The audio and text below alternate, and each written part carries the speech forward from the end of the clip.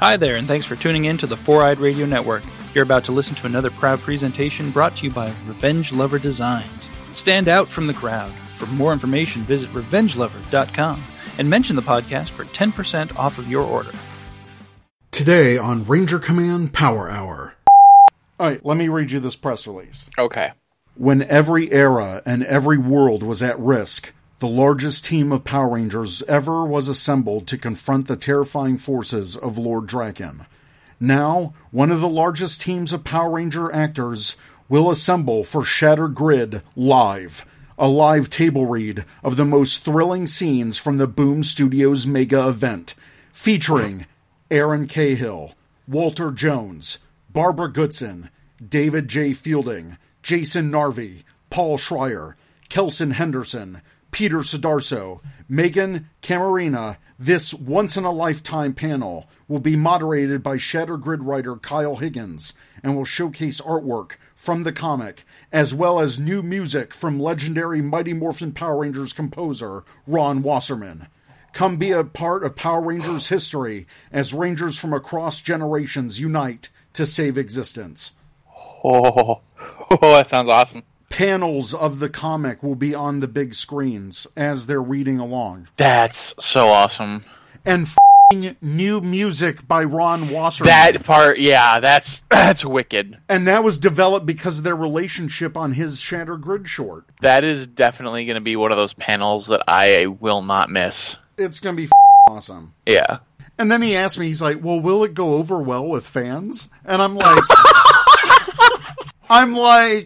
dude, come on. Like, I'm sitting here with a half chub. It's going to go over great with fans, okay? I kind of want to put that into this episode. I'm sitting here with a half chub. It's going to be great with fans. Like,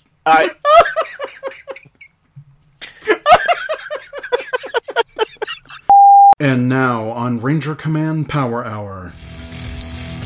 Aye! It's the Ranger Command Power Hour! Today on the Power Hour, episode 122, Ranger Nation interview, Kyle Higgins, recorded on August 6th, 2018. Welcome to the Ranger Command Power Hour on the Four-Eyed Radio Network. Summer Ranger Up with your hosts. I'm Eric, also known as Trekkie B47. And I'm Zach, also known as Hollywood. Today we are interviewing Kyle Higgins, best known in Ranger Nation as the writer for Boom Studios' Mighty Morphin Power Rangers comic series. His other comic works include Cal, The Dead Hand, Nightwing, and Batman Eternal, to name a few. He's also a director who's worked on The League, The Shadow Hours, and the live-action Shattered Grid trailer. Welcome to Ranger Command Power Hour, Kyle. Hey, thanks for having me, guys. Yeah, Happy for to sure. have you, man. I think it's a little weird that your moniker is Hollywood, and I think I'm the only one of the three of us that are living in Hollywood. True. I used to live near Hollywood. I lived in Santa Clarita, which is like Hollywood light. Yeah. But because I was from California, when I moved out here to Chicago, all my Chicago friends were like, "Oh, you're from Hollywood, oh, yeah, Hollywood," and it just kind of one of those stupid nicknames that stuck. So Right. Santa Clarita is near Hollywood if you don't live in LA. they don't need to know the logistics of it. Just Yeah, that's like a solid hour. Yeah, to get it to is. without traffic. It's like an hour to Hollywood from Santa Clarita. But I mean, there's so much production going on in Santa Clarita. Oh yeah. Because you have huge studio presence. I mean, Power Rangers filmed in Santa Clarita, so. Mm-hmm. So how did you end up out in Chicago? Long story short, my mom works for United Airlines, and when they went through a furlough process, they shut down the office she worked at in Burbank, and they gave her two options. They said, well, you can go to Hawaii, where cost of living is, $6 for a gallon of milk, or you could go to Chicago. And she said, well, I'm just going to go to Chicago, because I was actually born in Aurora, Illinois, and then moved out to California because, fun fact, when I was 3 years old, I know Eric wanted to listen. I was going to bring it up if you weren't. I know you were. When I was 3 years old, I was in the film Parenthood, starring Steve Martin, directed by Ron Howard. Oh, I know the movie. Yeah. Okay, so there you go. The Naked Cowboy. That's me. Oh wow, that's crazy. So where in Chicago are you then? So I'm back in Aurora of all places, which is really just bizarre. Yeah. One of my best friends lives in Aurora. Oh. It's like, oh, you're busy today. Well, how about tomorrow? Well, I'll pick you up. Well, how about you could just, here's 5 different plans. If that, why would none of these work for you? Like, no, you're coming out here. Like, that's the bottom line. You're coming out here. So then I go. And actually, my sister lives pretty close to Aurora, and I've got family in Naperville as well. See, there you go. We're making that connection already. I like it. Also, I love you, Jana, if you're listening to this. Which she should be, because you told her to. Yeah. That's yeah. So if she's not, then I'm going to be upset with her. There you go. Spin the tables on that one. There you go. I actually had my recorder drop there for a second, so I had to restart, but I think I got most of that. So. Okay. You know what? It's better for everyone that the recorder cut out. It's just, no one's tuning into this podcast. Well, hey now. To hear us BS about in the Chicago suburbs. Yeah, you gotta let him finish the sentence, Eric. Oh, sure. Yeah, so speaking of Power Ranger comics, first of all, we had many awesome listener-submitted questions, and that's how we kind of do these interviews. Like, we let our listeners, Ranger Nation, have an opportunity to ask guests questions. And that's dangerous. It is, and that's why I filter them. So, just for people that may not be aware, what's a little bit of your history with Power Rangers? Did you grow up with the show, watching it? Yeah. I was like 8 when Day of the Dumpster first premiered. Eric, we've spoken about this before, so please remind me. I don't think Day of the Dumpster aired first in the U.S. because I feel like the first episode I saw...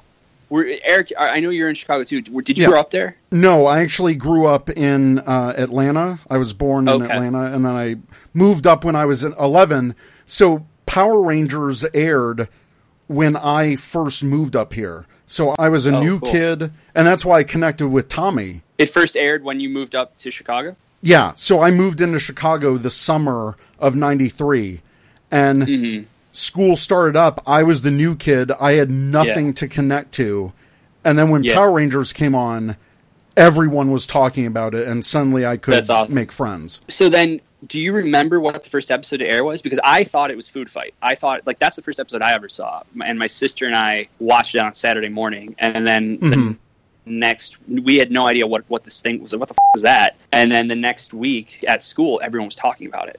So anyway, so I saw that episode, and then I was a fan very quickly. And the thing that people that are younger probably don't really understand is that we didn't have anything like we have now on the air. We didn't have this huge proliferation of superhero material like we do now.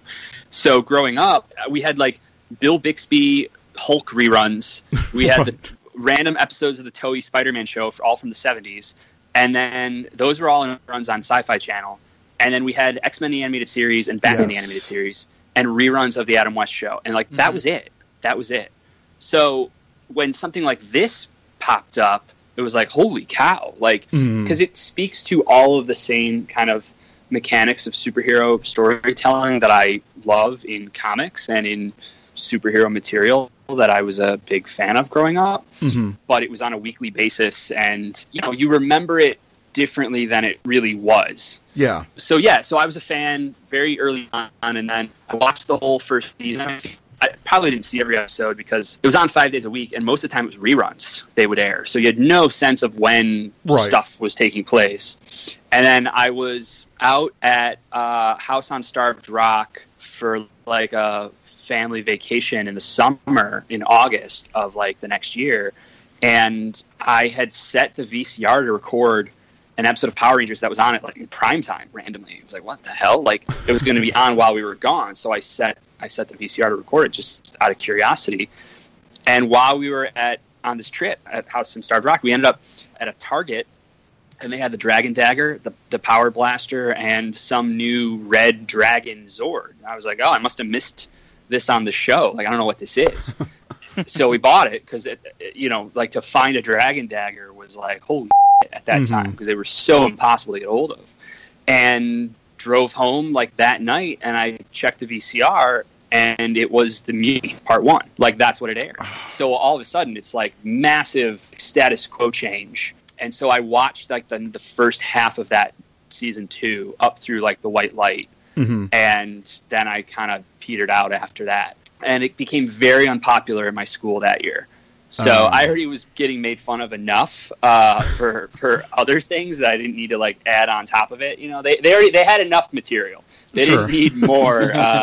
They didn't need more inspiration. But I always kind of kept an eye on it from afar, like what was going on, or they're updating to Zeo, like, oh, that's crazy, or oh, now they're going into outer space. Okay, stuff like that. And then over the years, I remember like back in 2008 or 2007 while I was in college, making my superhero film, ending up down a rabbit hole of interviews on YouTube with actors from the show. I think it was all stuff from like the first Power Morphicon in 2007. And like just curious about like, well, whatever happened to so-and-so, stuff like that. And then when I started writing professionally in like 2009, 2010 and doing conventions, I would see a lot of people cosplaying as Power Rangers, and fans would come up to me like for Batman books that I was doing, like to sign, and they would be like my age and still very much into Power Rangers. And it kind of just re-sparked my, I wouldn't necessarily say interest, but I realized like, oh, there's still a very devoted fan base to this, and I was intrigued by it. And so then the opportunity came up to basically pitch for the book, and so I figured I'd take it. Yeah, that's actually what Long's Toys at CLong83 asked. He said, how did the comics come about? Did you approach them? Did they approach you? And is this something that you've always wanted to do? In 2011, when I was writing Nightwing for the New 52, I've told the story a million times before, so forgive me, but I was on G-Chat with Bryce Carlson, who's a managing editor. At the time, he was the managing editor at Boom. Now he's like VP of Publishing or something. He's got a fancy, awesome title. And we were chatting about just different, because he and I went to college together, but we didn't know each other until after college. And so we were just friends, and I remember telling him, like, dude, you know what would be sick is doing a modern day kind of updated take on Power Rangers in a more serious tone, taking advantage of its concept, like making it a true like teenage superhero book. And he's like, it's funny you say that. He's like, we've been talking about that internally, like at Boom. I was like, oh, that would be so awesome. And then 6 months later, Papercuts announced that they had acquired the license. Right. And so I was like, oh, that's kind of okay, well, that's a bummer, but that would have been cool. Fast forward a couple years, and it was like this time 3 years ago, maybe a month earlier, for right before San Diego Comic-Con. Yep. Boom puts out this press release that they'd acquired the license to do comics, and they had these gorgeous covers by Goni Montes, right? Yes. And I saw those, and I went, yeah, like they get it. They know what they this is exactly what this book could be. Really like slick, really polished, kind of, I don't want to say indie, but right. It looked modern. Goni's images looked modern. It didn't look like some shitty DC comic with like over-rendered colors and like cut and grads from the 90s. It looked contemporary. So I was like, that's exactly what I immediately emailed Bryce, and I was like, hey, who do I have to kill to write a pitch for a backup? Hopefully not you, And, and he wrote back, and he was like, actually, we're still looking for a main writer, and your name come up. Like, would you be interested? And I was about to go shoot my film, The Shadow Hours, and I was pretty much done at DC. I was working on Hadrian's Wall, and I had like a little like week and a half window. And I was going on a vacation with my family to Wisconsin. And I was like, you know what? I've got a little time. I was like, I'll put together a pitch, and we'll see where it goes.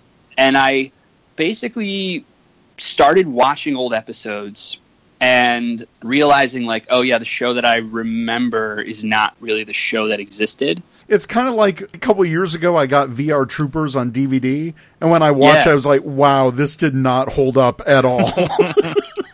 Yeah, it's funny. I met Sarah Brown's a friend of mine, and I met her back in like 2010 snowboarding in Mammoth.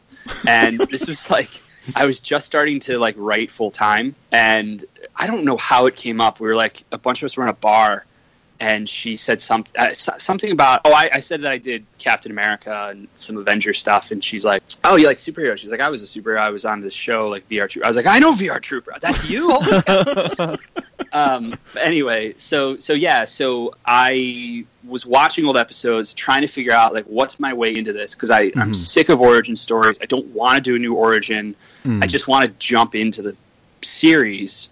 And I happened to watch the end of Green with Evil, and then I watched the very next episode. And is the very next episode Shell Shock? I don't remember. But, like, Tommy's all of a sudden a full member of the team. Right. And I was like, oh, that's weird. And all of a sudden, the whole thing for me. It was like, oh, yeah, I know exactly how to do this. We do it like the Manchurian Candidate and deal with the emotional fallout of the things that he did, very Winter Soldier-esque. And then from there, like, the team getting used to him being a member of the team. Is he still seeing Rita? Is it actually her? You know? And then I started building out the arc for the first year from that. So it was a very clear focus on, here's me using all of my superhero storytelling muscles that I've developed over, you know, at that point, probably 7 years, 6 years, 5 years, something like that. And here's how I would do it. And if that interests you guys, awesome. If it doesn't, then I'm not the right person for this book, and no harm, no foul. And what's funny is all this is going on, and I turn in the pitch, and then I immediately forget about it, and I go back to prepping my film. And I was in between shoot days, and Daphne called me. I think I did a round of notes right before I shot, and then I was in between shoot days, and it was a crazy shoot. And it was on an off day, and she called me with, like, one last round of notes. And I was like, I'm set again tomorrow. I've got 2 more days to shoot. I can get to this, like, right after. And then I basically was like, but what's the deal here? Like, I'm not going to do another round. This is it. Is it my book or not? And she's like, well, you know, this is the last round. If they elect this, then it's your book. And I was like, okay. I was like, because I'm not going to do more rounds on a bake-off, basically. And so then they approved it. They were all into it, and we kind of got the ball rolling from there. Was Draken ever included in that original pitch? No. What it was, well, not necessarily in the form that he kind of turned out to be. What was included was the idea for 3 arcs, and because Boom likes to do 4-issue trades, so I figured I would structure it. And we didn't know we were going to do one-shots in between at that point, which started throwing off the numbering. But the idea was the first arc teed up the big villain, which then was the second arc, which was going to be the Black Dragon. And the twist at the end of the second arc was that the Black Dragon was actually a Zord from another dimension. And then the third arc, it was going to be revealed that it wasn't another dimension. It was actually an alternate future.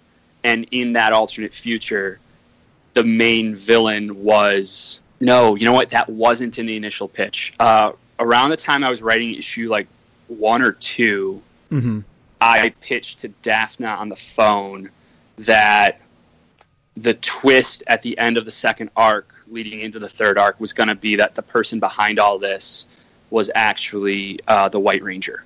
And it was going to be a straight-up evil White Ranger in this other timeline. So it still played with everything that I had already pitched and had built, but it was an extra wrinkle that put a finer point on what the whole point of the third arc was supposed to be and why I constructed it this way, which was that if the whole first year of 12 issues was designed to be Green Ranger Year 1, and it's Tommy's introduction to the team and the team's introduction to Tommy, the final kind of gauntlet for him to go through needed to be... or I wanted it to be a dark mirror kind of cautionary tale story.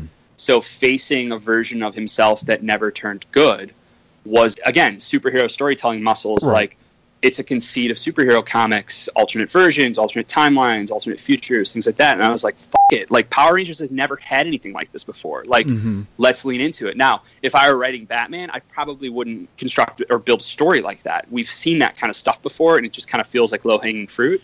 But with Power Rangers, I felt like I could do my version of Terminator, I could do my version of whatever, because the franchise, I wasn't aware of anything that had really been done in that space with the franchise before. And so then we went down that path with the evil White Ranger and got Saban on board with it. And then fairly down the line, notes started to come back that, well, I had to build out the whole backstory for the evil White Ranger and that it was an evil version of Tommy. And my whole backstory involved him taking the white light power from Jason during the power transfer. During like the the end battle, the Fall of the Rangers battle outside the command center, which is all in the book and everything. Right. And by taking that power and through force of will, he's holding on to it on top of his Green Ranger power. Because they were like, well, what happened to the Green Ranger power? I was like, he's got them both, but it's, So then notes started to kind of come down about like as we were designing the character, Jamal Campbell was designing the character, to like, could we see the white light and the Green Ranger power like in conflict?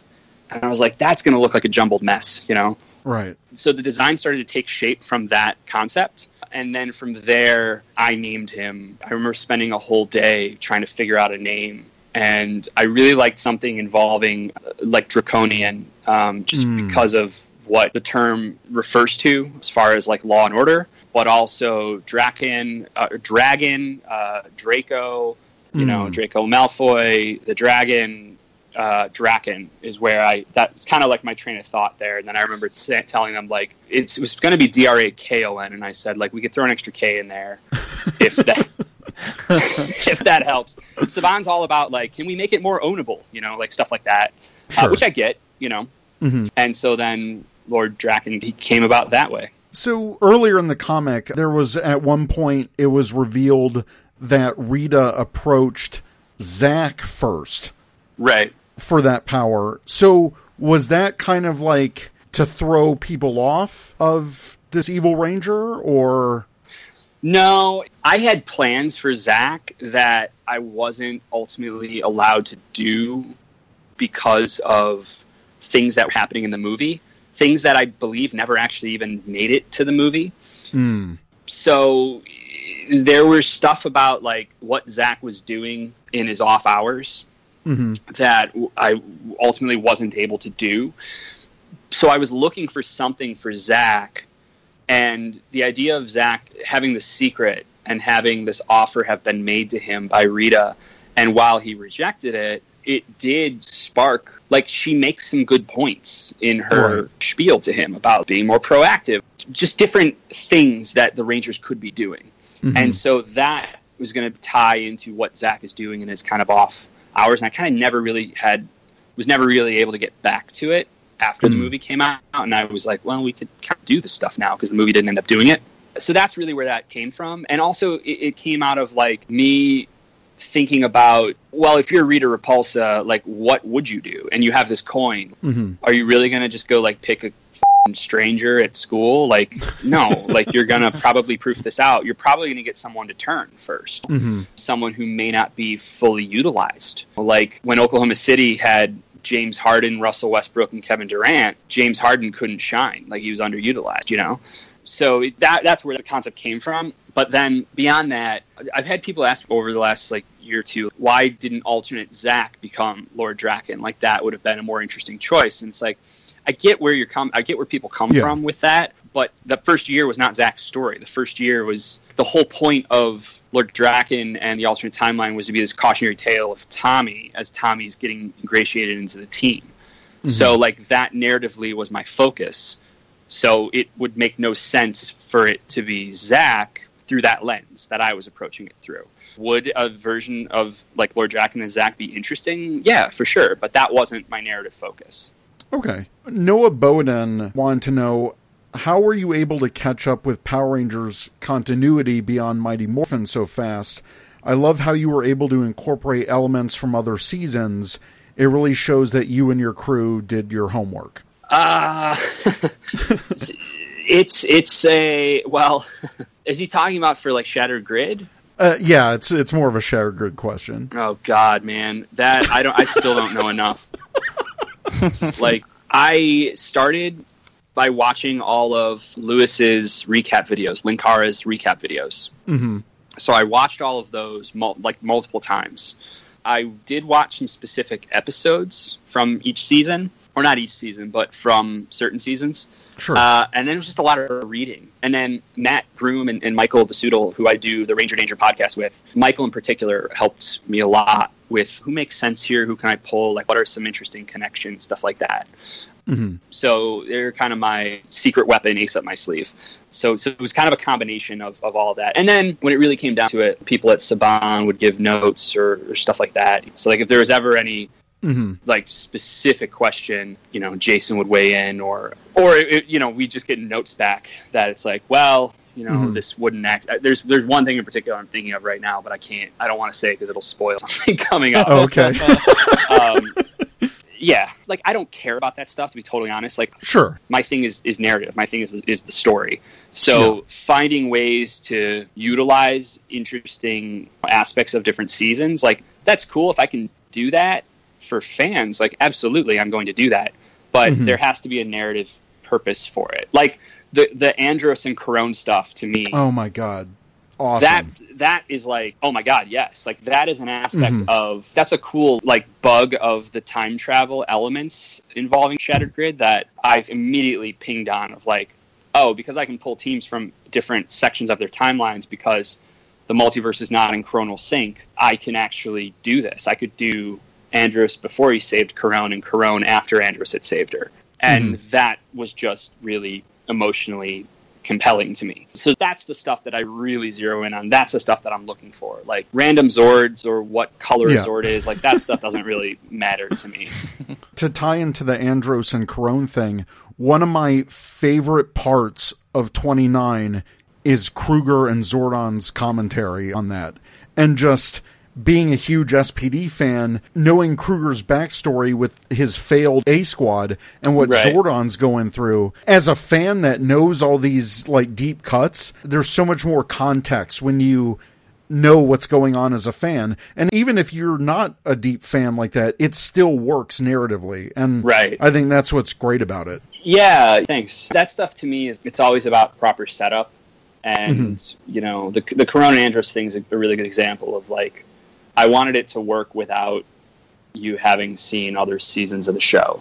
So I wanted it to work for readers just inherent within the story that I was telling. And so that meant having to do setup for each character and lay those seeds. And there was setup for Andros in the annual story, and then there was setup for Corone in the top of issue 28 when Jen and Kim find her, and Jen explains like, oh, she used to be Astronema, and this is a point in her timeline when she's already been saved. Like, you know, I did that kind of heavy lifting there so that when I bring those two together in issue 29, you have proper context for the emotional moment to actually be hopefully effective. Oh, it definitely was. Yeah. And we've heard a bit about what you enjoyed aspects of and being able to take the emotional, personal relationships of the future and the past and tie them in. Darebear at Derek B. Gale asks, is there a particular character from Power Rangers canon that you weren't necessarily a fan of, but then because you wrote them, you grew to really like them and understand their motives and love them? No one really jumps out, to be honest. I think in large part it's because I kind of cheated with Shattered Grid. If you look at the characters that I chose, they were all characters that you can see and understand why I would gravitate towards them. There was something about them that was inherently interesting and was something that the show had created for them. I feel like some characters are better serviced narratively in their seasons than others. I tended to gravitate towards the ones that were the most narratively interesting. So there isn't anyone that I could really probably point to as like, well, I had to use this character and I didn't really, you know, I don't really care about them. But then as I wrote them, I found ways to care. Like, I don't really have anything like that. Well, actually, I say that, but you know what? I like the Samurai Rangers. I really liked the character of Lauren Shiba, which is why I introduced the Samurai Rangers. But then as I started like writing the Samurai Rangers, just in that intro scene in issue 26, like, because I knew it was going to be the first team of Rangers we introduced in Shattered Grid that wasn't the Mighty Morphin team, and outside of Time Force appearance as well. I was like, I really want to get this right. So like, I want to do something cool with these characters from the season that I don't love. Sure. There was a lot of interesting aspects to it that season, but it wasn't something that I felt like really fired on all cylinders, you know? But then as I started building out the new symbol power and stuff like that, and then them standing up to Draken's forces, I was like, oh no, these guys are really cool. What was great about that is I remember reading that, and the dialogue, I could hear them in my head as the actors. Even though they, have a couple lines here and there, you got the voice right, which is important. Well, I appreciate that. I do think there's a lot of baggage that we as readers bring to something like this. So I actually think a lot of that is done subconsciously on readers' parts. In our head. Yeah. Because I don't know that there's anything that specific in any of the lines that I wrote, especially for the Samurai Rangers. But I don't know. Yeah, I guess that's kind of all I'll say about it, I guess. I don't think there's anything like that specific that's, unless it's a catchphrase or something that the show did that then you could point to in the book and be like, that's a tricky one. I feel like I'm digging myself a hole here. But their intro was pretty badass. Like when Lauren whipped out that symbol firepower. Oh, the backburn or whatever it was. Yeah, backburn. That was pretty sweet. Yeah, thanks, man. But Daniele just killing it with Shattered Grid. Yeah, that's the real unsung hero of this event, is Daniele and Walter. And then Ed, who does all our lettering. I've never met him. I've never spoken with him. But the man must have the patience of a saint, because the number of revisions that we have to do, that he has to then do in lettering, is like not normal for comics. So, and letters don't get paid that much. I mean, none of us get paid that much, but letters especially don't get paid that much. But he really makes it sing. And yeah, I couldn't imagine doing this book without Daniele and Walter. Yeah. Because one of my big fears with this event is that no matter how hard I tried, I was never going to be able to service every character. And even the main characters that I'm focusing on, I wasn't going to be able to service them to the degree that they really necessitate and deserve. And then much less when you get into like fights with multiple teams. That's one thing that live action does better than comics, which is for the same amount of space, you can do much more with quick cuts and showing multiple characters and giving people little moments. In comics, it's like I can give a panel, your page real estate gets eaten up by action sequences so fast. So I was very, very worried about this. And fortunately, Daniele and Walter bring so much to the table, and they do so much work in the backgrounds with additional characters. And you'll really notice it in issue 30 in this massive fight that is about to drop. I think it's out. Is it out next week, a week after, something like that? Next week. So it's like it's right when Power Morphicon is happening. Oh, that's great. That's great. Yeah. So yeah, they really do a lot of heavy lifting to make everything pop. Yeah, for sure. It's just awesome, their talent and the three of you working together. So AJ Scherer asked, did you ever imagine that you would end up directly meeting and working with Jason David Frank? Do you hope there will be more on-screen Lord Draken? That would be awesome if there was more live-action Lord Draken. I mean, that's certainly above my pay grade. So, I don't know. But it would be cool. It'd be really cool if I could do it. Oh, yeah. Oh, yeah. I'll say that, But yeah, as far as getting to work with Jason, I'd met Jason before. I met him back in like 2012, I want to say, maybe 2013 at C2E2. And I was writing on the Batman books at the time, and Jason was just awesome. I just went up to him at the end of the show, and his line had shut down and everything. It was like, I think it was on the last day, it was on the Sunday, and his handlers were like, oh, he's done for the day. I was like, oh, okay, cool. And I turned to leave, and he saw me. He's like, hey, what's up, man? Like, did you want to say hi or something? I was like, oh, yeah. And, I shook his hand, and I told him, I write for Marvel and DC and everything else. He was like, oh, really? He's like, oh. I was like, yeah. I was a big fan as a kid, and you were very much a huge part of my childhood, and I wouldn't be doing this stuff today if not for Power Rangers. And he, was very, very gracious and kind, and he didn't have to take that moment out of the end of his day to talk to some random person who would come up, but he's very, very good to his fans. And so I remembered that, and just it was a very positive experience. And then years later, at the time, Aaron Shanky and I were talking. Aaron is the dude who does all the Bat in the Sun stuff. Oh, yeah. And I was a couple issues in on my run, and Aaron was doing a little shoot up at a comic book store in California, and he's like, hey, you should come by, you can meet Jason. And I was like, well, I'll pop by because I'm the one writing all the books at this point. And I figured, he's like, Jason's not going to remember that we met at C2E2. So, yeah, it'll be a cool chance to say hello. And so then Jason and I just started talking there and then kind of texting and whatnot after that. So we had been in contact for like a couple years before the Shattered Grid short. So when he and I started talking about we should do something for Lord Draken, like he's the one that kept really kind of pushing, like, dude, we got to do something for Lord Draken. We should do something for Lord Draken. And then I had this idea, and I was like, well, tied to Shattered Grid coming out, I've got this crazy idea that I feel like not only it would show a different side of you as an actor than we've previously seen, but would also utilize Power Rangers lore and footage in a way that is a celebration of 25 years as well as a promise of new directions to come. And he was all about it. So then we went through different channels and talked to Saban and got everything kind of shored up so we could make this, and it was great. It was a fantastic experience. So yeah, I guess that doesn't really answer your question if I ever thought but it's not something, I don't know, I have a pretty big imagination, I guess, so it wasn't something that I thought out of the realm of possibility, particularly after the stuff that I had directed before taking on the Power Rangers book. And then meeting some of the different actors through the fact that I write the book, it was always something in the mind of like, oh, it could be cool. We might be able to do something down the line, you know? Yeah, the Shattered Grid short, no one saw that coming and then just totally blew up. We kept it very secretive. And then we just wanted to just drop it on the world. And yeah, I mean, I was actually like, doing final color at midnight the night before we released it. And then that's insane.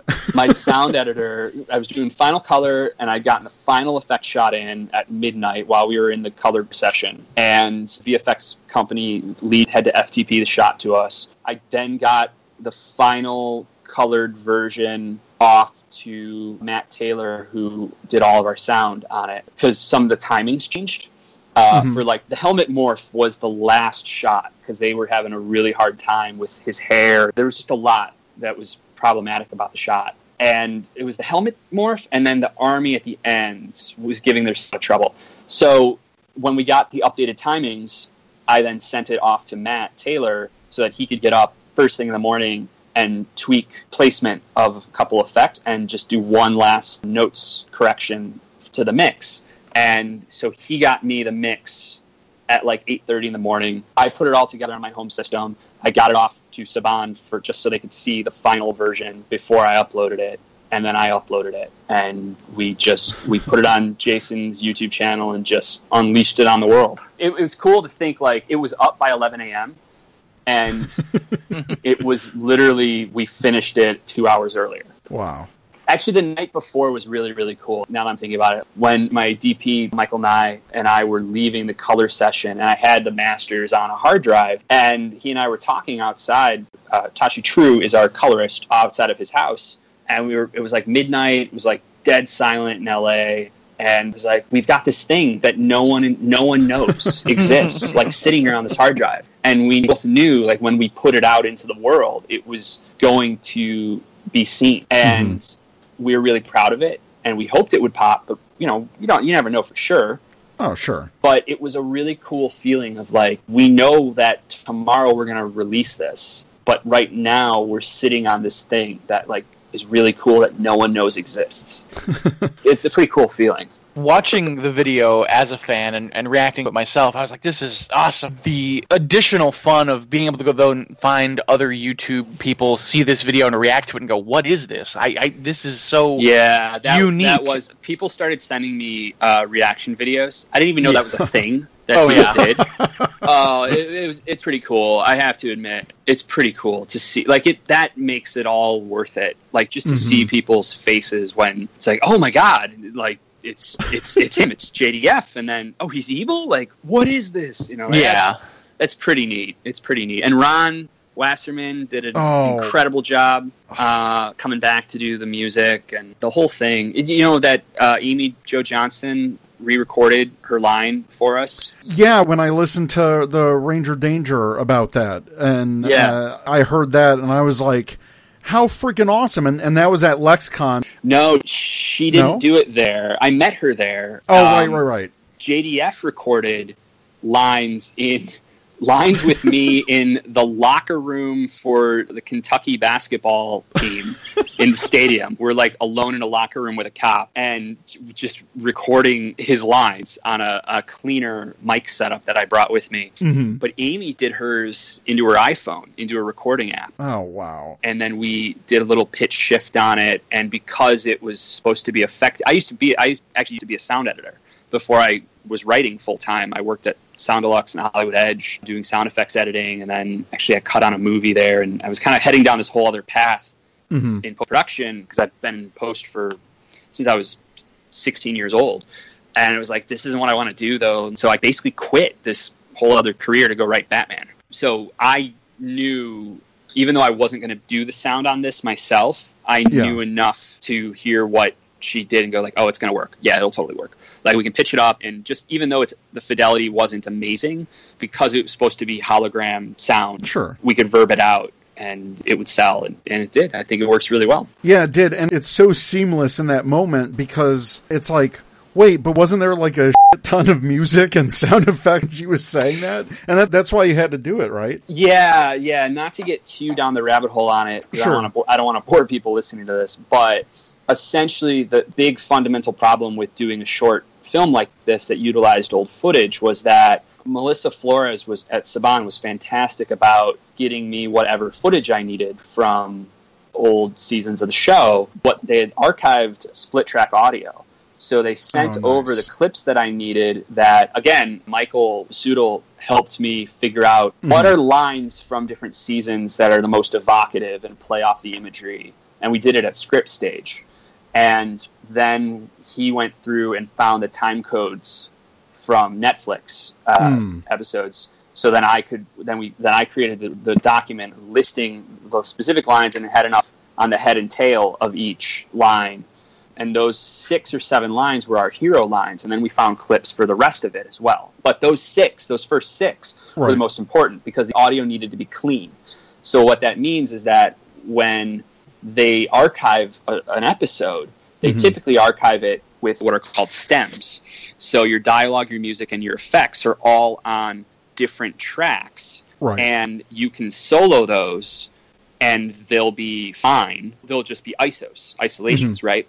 But when you play them all together, the summation is the same as the final mix, okay? Right. So that's how you're able to do overdubs for foreign languages, stuff like that. Well, the way that all of the old seasons were archived, for whatever reason, at least what they had access to anyway, were not dialogue, music, and effects splits, but the final mix of the show on tracks 1 and 2, and then track 3 was like a mono mix of just effects, and track 4 was just a mono mix of just music. Oh. And unfortunately, they weren't summations, which means that, like, if you ISO'd one, there wasn't the same amount of reverb on it as it was in the final mix. So it turned into this little bit of a nightmare of like, well, how do we actually ISO the dialogue? And so Matt Taylor did an incredible job of combining, basically included like a lot of noise reduction and then hard gating. But the other aspect was using that music mono summation to like cancel out, right? He phase shifted it. That's the same principle that noise canceling headphones work on. Noise canceling headphones work because they're actually little microphones that are picking up your surrounding noise, and then within milliseconds creating an inverse of that noise that's out of phase. And then the phase cancels it goes out of phase, and they cancel the sound out.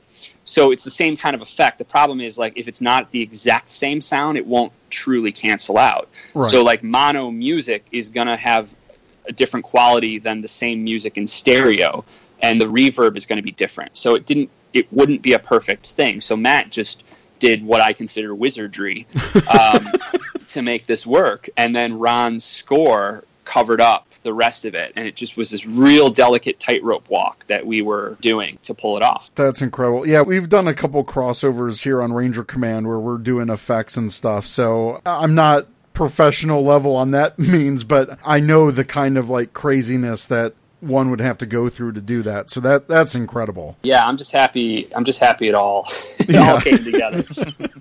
Going back to the comic, Zachary Shiloh at ZachShy130 on Twitter, he wanted to know, early on in the series, what inspired you to have the Rangers share the Green Ranger power? Briefly. Oh, so yeah, that was in my original pitch because I wanted something to really symbolize Tommy's arc that went from selfish to selfless. And early on, it's Tommy going, stay out of my way, I can handle this, and it's coming from a place of insecurity, right, and trying to prove himself not only to the other members of the team, but to himself. And then by the end of issue, what issue is that? 6, 7, somewhere in there. Right.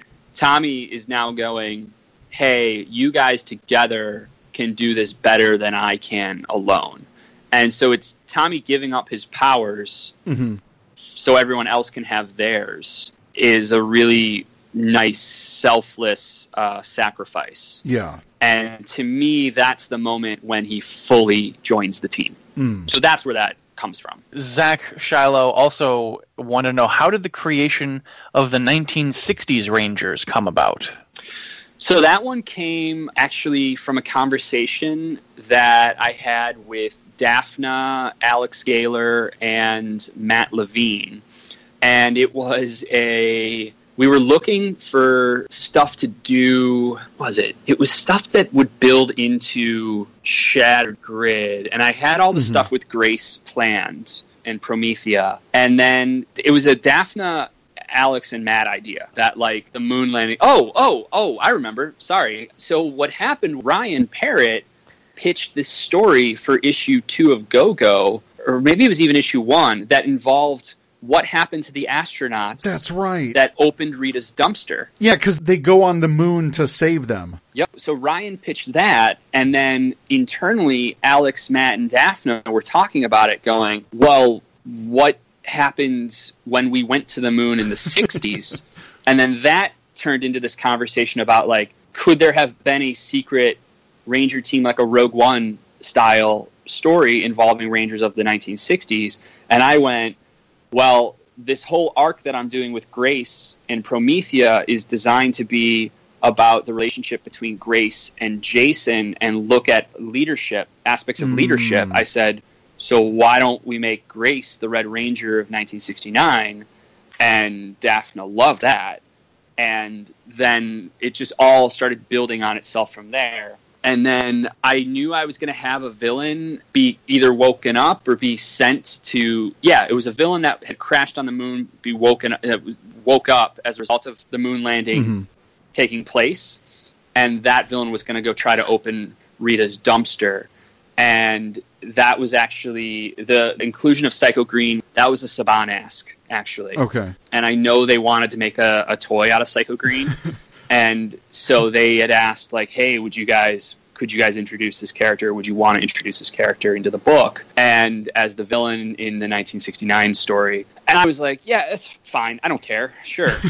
Like, I was going to create something else instead. But, like, I didn't have any, at that point, especially, like, I didn't have any affinity over, like, I don't care about the Psycho Rangers, So I was like, oh, there wasn't a green Psycho Ranger? Okay. This is before I really was, like, doing Shattered Grid. Yeah. I hadn't dived in fully into that stuff yet. And so I was like, yeah, that's fine. So I built him out to be Dark Spectre's, like, right-hand person. And then for, like, half a second, I considered Psycho Green coin being the same coin that was Tommy's Dragon coin. Oh. But I didn't want to make the world that small and that Sure. tight. I didn't want to... So I don't think I don't know that I know I talked to Daphna about it, but we never actually pitched that. We never actually presented that to, like, Saban or anybody. Oh, okay. But for half a second, I considered it, yeah. Oh, okay. Kind of talking about, requests by Saban and things like that. Jacob Flem at Phantom Toku wanted to ask, so the big group shot at the end of issue 29, where we've got the Beast Morpher team and the Hyperforce team. Was that something that you wanted, or was that a request by Saban? Somebody else asked me that too. Why?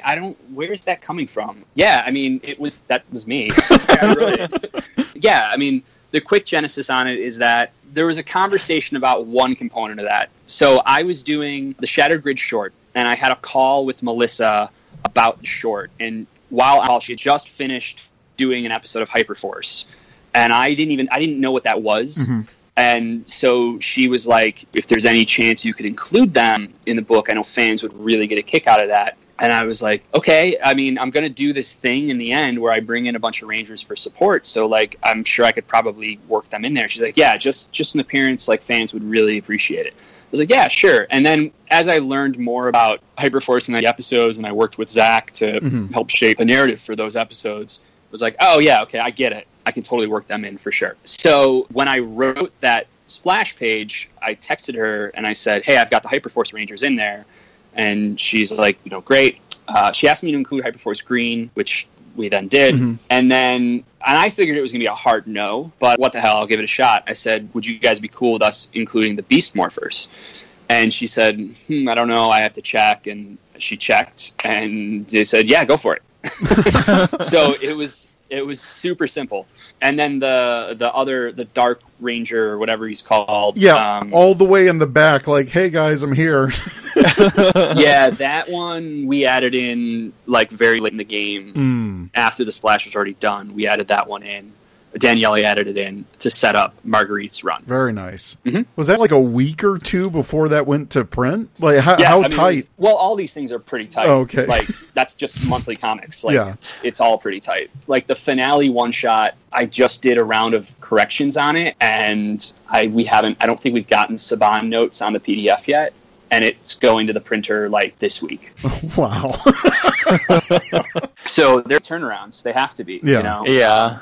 And typically we have been racing, I keep saying Saban, but I guess it's Hasbro now, isn't it? But yeah, typically we get them PDFs or scripts or whatever they may be reviewing. We try to get it to them and give them like a week or 2 weeks to sit with it, which means we have to get it done, fast, which is hard, but that's just kind of the nature of the process. Oh, sure. One question, because I know a lot of people did like the 2017 movie. Ken Glenn asked, since you are a fan of the original series, what did you think of the 2017 movie if you saw it?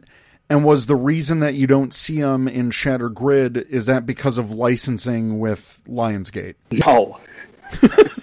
No. There's one of the things I've been really intrigued by from just my brief glimpse of it, of the fandom while I've been on this book, is like, I feel like narratives are very quickly built, like why things don't happen or why things do happen. And so, like, I guess that doesn't surprise me that would be, well, Lionsgate wouldn't let you use those characters, therefore they're not in Shattered Grid. Like, that's totally not the case. Like, I didn't want to use them, so sure. I never even asked. To me, there were two reasons for it. The first is that the whole point of doing the 2017 movie was to break away from everything that had come before and to do their own version that was its own world and its own new take on Power Rangers, to then bring them into a very continuity-laden and heavy story felt like it defeated the whole purpose of why the movie was made in the first place. Sure. And the second reason is because I just don't like mixing mediums like that. Like, I'm pulling from one kind of tapestry multiverse, which is of the show, and the movie is a different medium, different format. Like, I just didn't, I don't know, it just didn't work for me. And for the same reason, I didn't want to use, I know people that I've been asked about, like, the Meower Rangers, the Cat Rangers, God. which I didn't even know were a thing. Please keep them as far away from this thing as possible. Please, for the love of sanity. But yeah, like, I just, my storytelling instincts tend to lean, or not even instincts, but my sensibility tends to lean more towards taking something seriously and building a really compelling narrative from the material. I don't know, doing something like introducing, like, YouTube Cat Rangers is not, like, that's a fun, like, oh, isn't that cute? But it doesn't work with my sensibility. It's gimmicky. Yeah, I know Dan Slott did a really cool big Spider Island, is that what it was? Event or Spider-Verse? Or it was something where it was like he had Spider-Ham and he had all these crazy characters that are like, and he really embraced that, like, wonkiness. But that's not really what I wanted to do with Shattered Grid. And I am thankful for that. I'm sure many fans are as well. We kind of want to switch gears a little bit here and talk about the future. And our good friend Steffi, at Sapphire Steffi 5, asked, how does it feel to know that Power Rangers fans 5, 10, 20 years from now will be speaking your name as part of the Power Rangers legacy? What do you hope that they remember most about your work on these comics? And she says, congrats again on all the success. Oh, that's really sweet of her. I don't know. Will they? I don't know that that's... I have no gauge of that. I don't know. I'm just telling a story, you know? Like, I'm just working with actors and telling a story. Like, I don't really know that it's going to resonate within that world. I don't know. What do you guys... You're much more involved or connected to... I mean, speaking as a lifelong fan, like, Shattered Grid is definitely one of those stories that people are going to be talking about in league with Green with Evil, in league with, you know, these classic, huge, multi-part stories that have just become so much a part of the lore and a part of the fandom that, I think people are absolutely going to be talking about your work. Yeah, it's weird because coming from comics, like, even a really solid selling book doesn't reach the number of people that a show does. Sure. It's not even close. So there are a ton of people who have not read these comics that are Power Rangers fans. I'm sure of it. So, yeah, I feel like the numbers that the show pulls in probably dwarf what we sell a month by a lot. So I don't know that it will really have that kind of resonant effect that would be awesome to see, or not even impact. I will say this, though. One of the really, really cool things about doing this book that I'm very grateful for, I didn't really understand it for quite a while. This is essentially a licensed comic book. Right. This is Boom Studios has the license to do Power Rangers comic books. Saban, or now Hasbro, has approval on everything as the licensor would. Typically with licensed comics, now I've never done a licensed comic before this, although you could make an argument that all Marvel and DC books are licensed comics, but that's it's a whole other conversation. But typically with a licensed book, and when I say licensed, I mean like, from an existing property, sure, it's now being interpreted as a comic. The licensor doesn't take the book that seriously. It's kind of like it's an EU, right? Like it's an extended universe. It's a what if. It's a whatever. But like as you saw when Star Wars was acquired by Disney, they wiped out the EU. This book has not been that whatsoever. From very early on, Saban wanted, especially once they saw what the reaction was to the initial orders, or what the reaction was via the initial order numbers, and then also narratively what we were looking to do, and the quality of the book that we were put together, and that is a massive testament to Daphne Plevin, our editor on all of this. They embraced what we wanted to do, and they wanted the book to very much be a part of the Power Rangers legacy and canon, and with that comes a level of notes and revisions and things like that. Sure. That can be a lot of work, I'm not going to lie. But we have this added perk and benefit of doing work that matters within the property. That's really, really cool. Yeah. Like I said, I've never done a licensed book before, but I know plenty of people who do, and their stuff doesn't even register to the people who own the underlying material. That's not the case here. I think everyone at Saban, now Hasbro, is very proud of the work that Daphne, myself, Daniele, Walter, Jonas, Hendry before that have done on this franchise. And so I guess what I would say is, like, it's cool. I don't know what the fan reaction is down the line or anything like that, but it is cool that the people who steer the Power Rangers ship really respect what I do. And that's a really nice feeling. Yeah, and like we talked about before, Kyle, like I've told you before, this event feels like something that the fans, at least me, have been craving for in the television series and never really got. Yeah, well, I mean, it's also built for a different age range, for a different audience. And, like, I don't work on the show. Like, I have no idea what the parameters are on a show like that. I wouldn't even have the first guess. I just know that on the book, we, and by we, I mean myself, Daphne, everyone at Boom, and then Brian Casantini and Melissa Flores all embrace telling a more kind of, I don't want to say sophisticated or mature, but like something that's tonally different from the show. And it's just more the sensibility of what I write, the type of stuff that I write.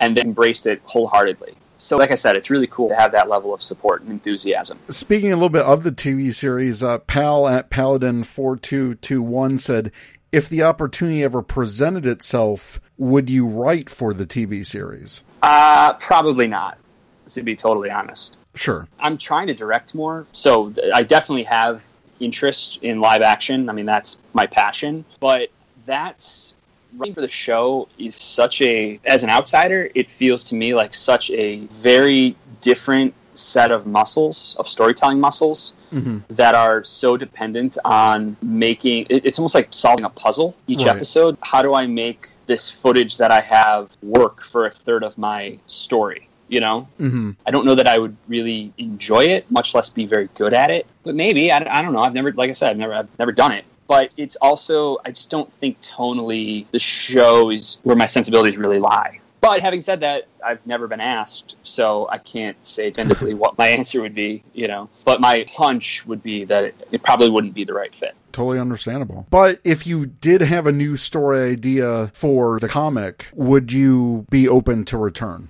Yeah. Depending on the situation. Yeah. Sure. There are a lot of variables in something like that. But yeah, depending on the situation, I would be open to doing more.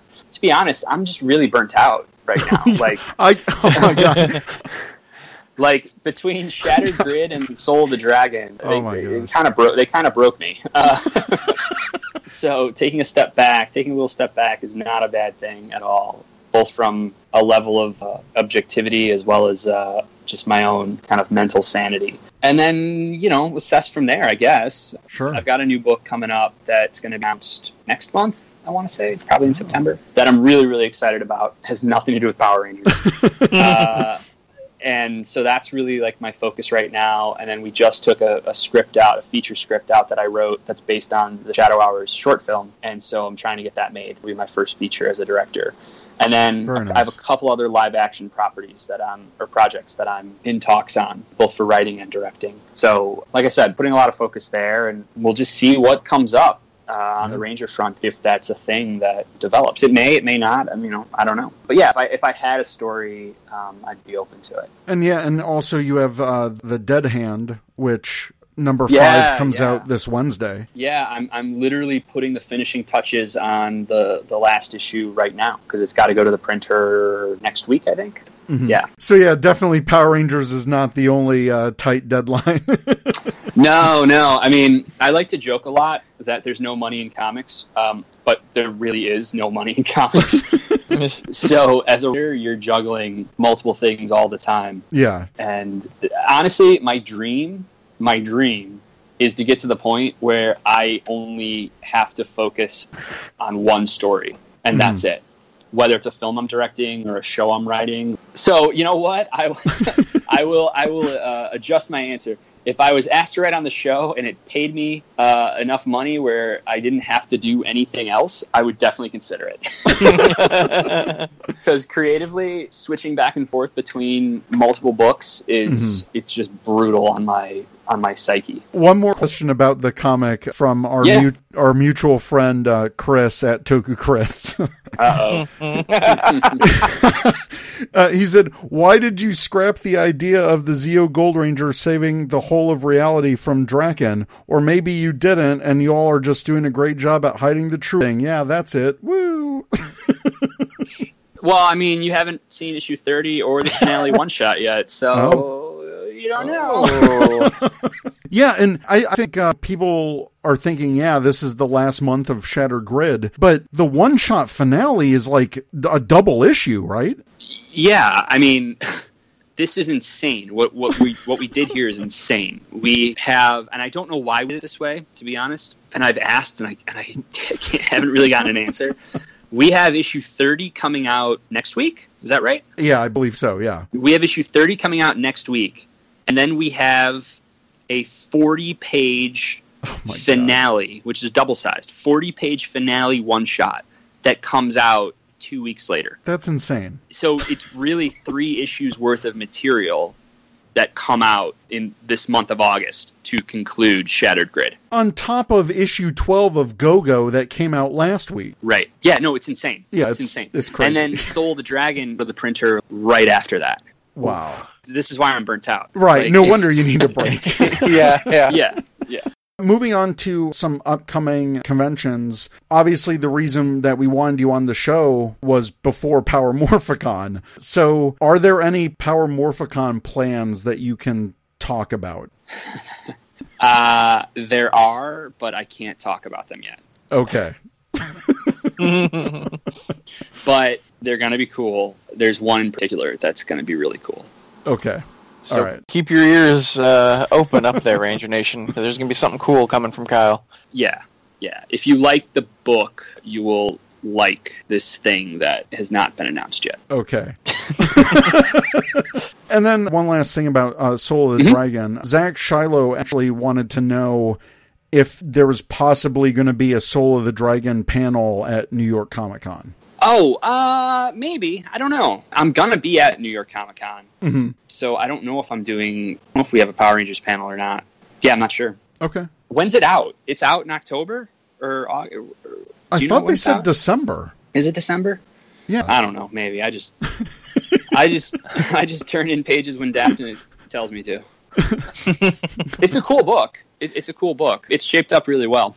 How many pages is that? It's 90. Holy cow. It's Okay. a 90-page OGN.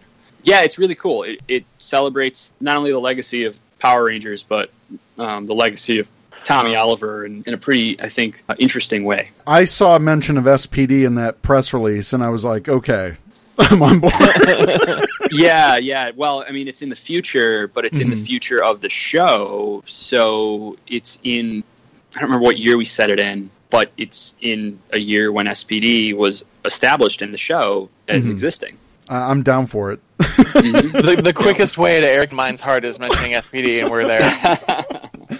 For sure. That's why Kruger is just... Shadow Ranger is like my all-time favorite Ranger. And the fact that he's such a big part of Shattered Grid is just freaking awesome to me. Like, I love it. I love it. Oh, good. Yeah, he was a fun one to write. Any other upcoming appearances at any shows that you want to talk about? Well, I was supposed to do Boston this weekend, but I had to cancel, fortunately, so I won't be in Boston. But then I'm doing Power Morphicon, and then 2 or 3 weeks after that, I'm doing Toronto Fan Expo. So I'll be in Toronto. And then New York Comic Con in October. And then I think that's it for this year. There was talk about me going out for Ranger Stop, but I don't know what happened there. I'm not sure. I might owe them an email back. I don't know that I'm doing that one anymore. But it reminds me I need to check in on it. I just want to say it's been great having Kyle on the show, and I look forward to hanging out with him at Power Morphicon. And just, man, the work you guys put in on Shattered Grid and the comics, it's wonderful. And I know that it's definitely one of the stories that the fandom talks about for a while. Yeah, like I said, I have no gauge on that stuff. I think you'll get a pretty good gauge at PMC. Yeah, for sure. You think so? Oh, yeah. If you don't have a line out the door, the fandom's doing it wrong. Yeah, I honestly don't. I honestly don't know. Like, I mean, you can probably hear it in my voice. I'm very tired. So, like, for the last however many months, just been like being just buckled down and building the story and trying to juggle feelings of just expectations and trying to pull something like this off. And yeah, I don't know. Like, it's just, as a writer, you're just vacillating between insecurity and more insecurity all the time. I tend to take, I guess, more of a kind of realistic or cynical look on stuff. And Sure. as far as like the reach that anything I write has, you know. Mm-hmm. So I don't know. I mean, I hope people have dug it, and I'm proud to have been able to be a part of it and to build this. And if it resonates for fans, then that's awesome. I don't even know what to expect at Power Morphicon as far as... It's going to be nuts. It's going to be Pandalarium. It's going to be huge. I mean, it's so huge that they had to move it to Anaheim this year. So that already tells me that like they're going to be expecting a pretty huge crowd. Wow. I did it for a day 2 years ago, Mm-hmm. and it was cool in Pasadena. But, I mean, I really get a good sense or glimpse of everything, I guess. Yeah. So, and this time especially, there's way more comics out now, 2 years later. Oh, yeah. Well, I just want to say, getting able to talk with you and then following the comic since its release, I had taken quite many years break from collecting comics, and this Power Rangers comic got back into going into my comic book shop regularly, to the point where my comic book guy is saving me variants of these Power Rangers because I'm, quote, the Power Rangers guy. Oh, that's awesome. So I just want to thank you that you're here on the show, and just thank you for creating such a great story for almost 3 years. And you definitely deserve a break. I mean, you've been busting your ass on this book, and I think it shows.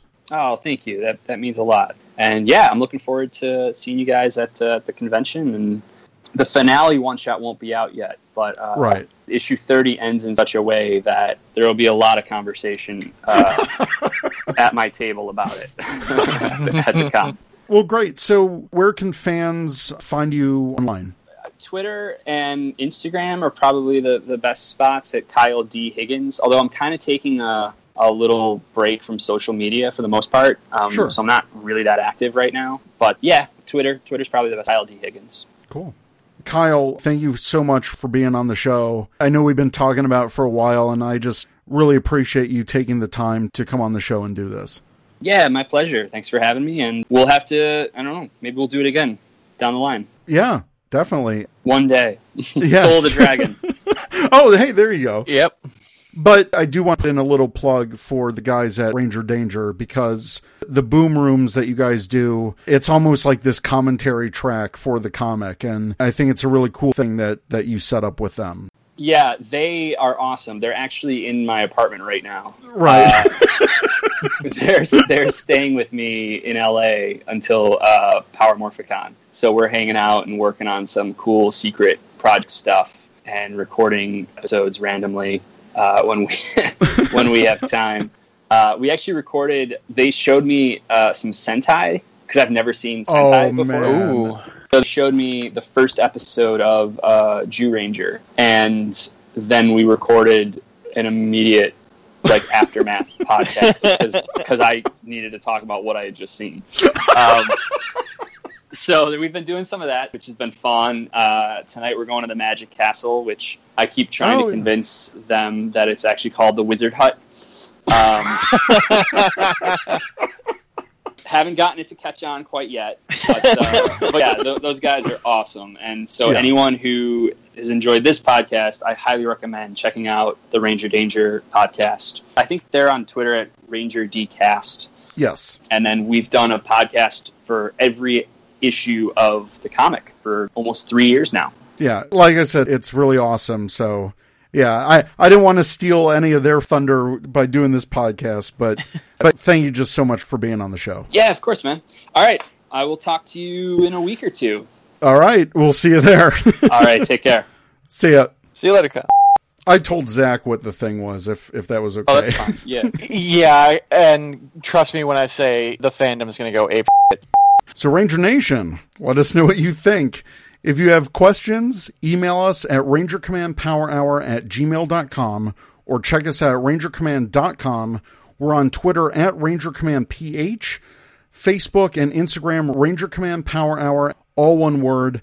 And once again, a big thanks to Kyle Higgins for joining us on the show today. Definitely follow him at Kyle D. Higgins on Twitter and Instagram to stay up to date with future comics, future projects that he's involved in. Go check him out at PMC if you're going to be there. Yes. Get some autographs, talk to him. He's a genuinely sweet, down-to-earth dude.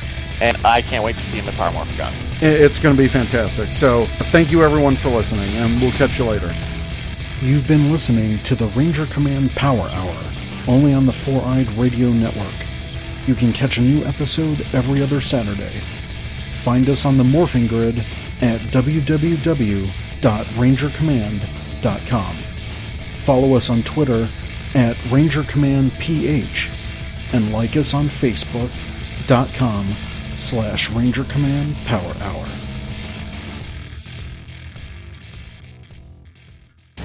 This is Truckee B47 from the Ranger Command Power Hour, and you are listening to the 4-Eyed Radio Network. Ranger Command is now on Patreon. Become a patron by pledging as much or as little as you like every month and receive cool perks. By pledging, you are helping us make our show even better. Go to patreon.com/RangerCommandPH to learn more. Thanks.